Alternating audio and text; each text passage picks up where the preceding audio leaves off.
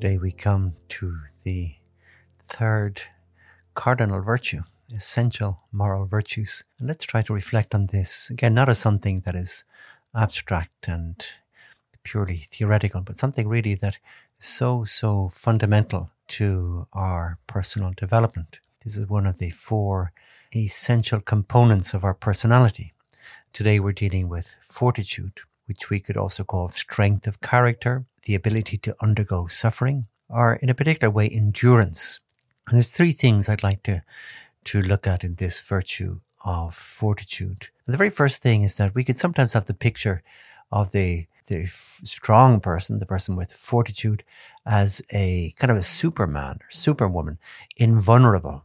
And in fact, the opposite is the case. Fortitude requires vulnerability.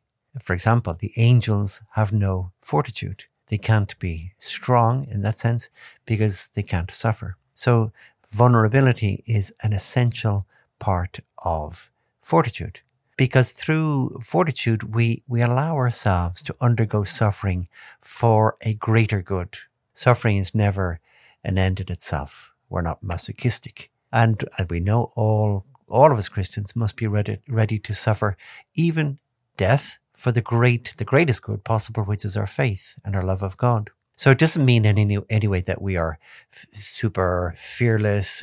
Only the person who doesn't have anything to lose doesn't fear. And that is the person who doesn't love anything. Whereas we love many things. We love this life. We love our own lives. We love the lives of others, our families, etc. Many things which are very, very good and which we would fear to love.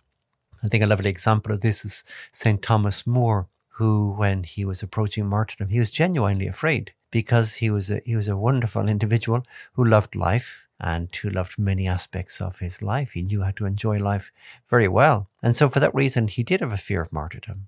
Only somebody like those who would have what we call a death wish, who really hate their life, would just willingly, without batting an eyelid, give up their life. Sometimes, unfortunately, we see that in suicide bombings and so on. And it does appear that very often the unfortunate person who does that has really no love of his own life, let alone the lives of his victims. That's the very first thing.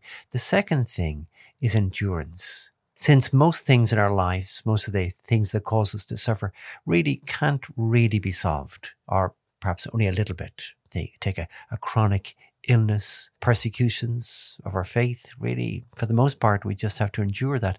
A difficulty in our marriage or in a family situation. And fortitude is very, very important here because it is the virtue, that's kind of strength, where we endure essentially without letting that thing get us down too much. It would get us down to some degree, but fortitude allows us not to get us down excessively. So the way one person put it was this way: the patient man is not the one who does not flee from evil, but the one who does not allow himself to be made inordinately sorrowful thereby.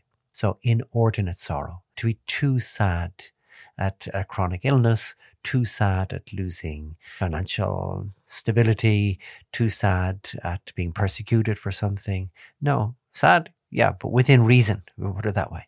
I remember reading of a young fellow in his early 20s who just finished his engineering degree. It's a very promising future ahead of him. But then he was diagnosed with MS, multiple sclerosis. And he handled very well, in a very holy fashion, and he eventually died of it. But the way he explained it was, it is like a guest, an uninvited guest has moved into my apartment, and I just have to live with him. And that's that. A wonderful thing. Obviously, he was saddened, but not inordinately. He got on with life and did very, very well, even as an engineer, in fact. Thirdly, and lastly, daring. In our society, I think it's fair enough to say, we have an obsession with security, health and safety. Now, they're very important things, but again, not to excess, because very often health and safety or security are treated as if nothing is worth suffering for. That safety and essentially comfort are the greatest goods possible.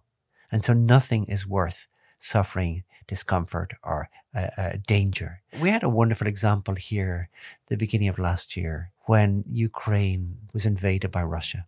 And people particularly one particular country, felt that, well, President Zelensky would, of course, flee. He would run away from Ukraine, he would stay safe and guarantee himself a comfortable life abroad. And I think a lot of people perhaps were taken aback, shocked, when he said, no, my country's freedom is worth suffering for. It's worth even risking my life for. It's really countercultural, especially for us in the West, where we are very hooked on health and safety, comfort and security, all these things. Another great political leader, this time Winston Churchill, he wrote this wonderful little kind of stanza: caring more than others think is wise, risking more than others think is safe, dreaming more than others think is practical, expecting more than others think is possible. And he, in fact, was a man of great actual personal daring. When you just read about his life, it's quite remarkable. So the practical consequence for us is, let's push the boat out. Let us not consider health and safety and comfort and security to be the highest goals. They're important, but they're not the highest. We have things like our faith, love for others, our country, love for our country, which are actually greater goals. And at a very practical thing, Eleanor Roosevelt, the wife of the President Roosevelt from early in the last century, she said, do one thing every day that scares you. I think that's good advice. And that's daring, and that's fortitude. I give you thanks, my God, for the good resolutions, affections, and inspirations you have communicated to me in this meditation. I ask you for help to put them into effect. My Mother Immaculate, Saint Joseph, my Father and Lord, my guardian angel, intercede for me.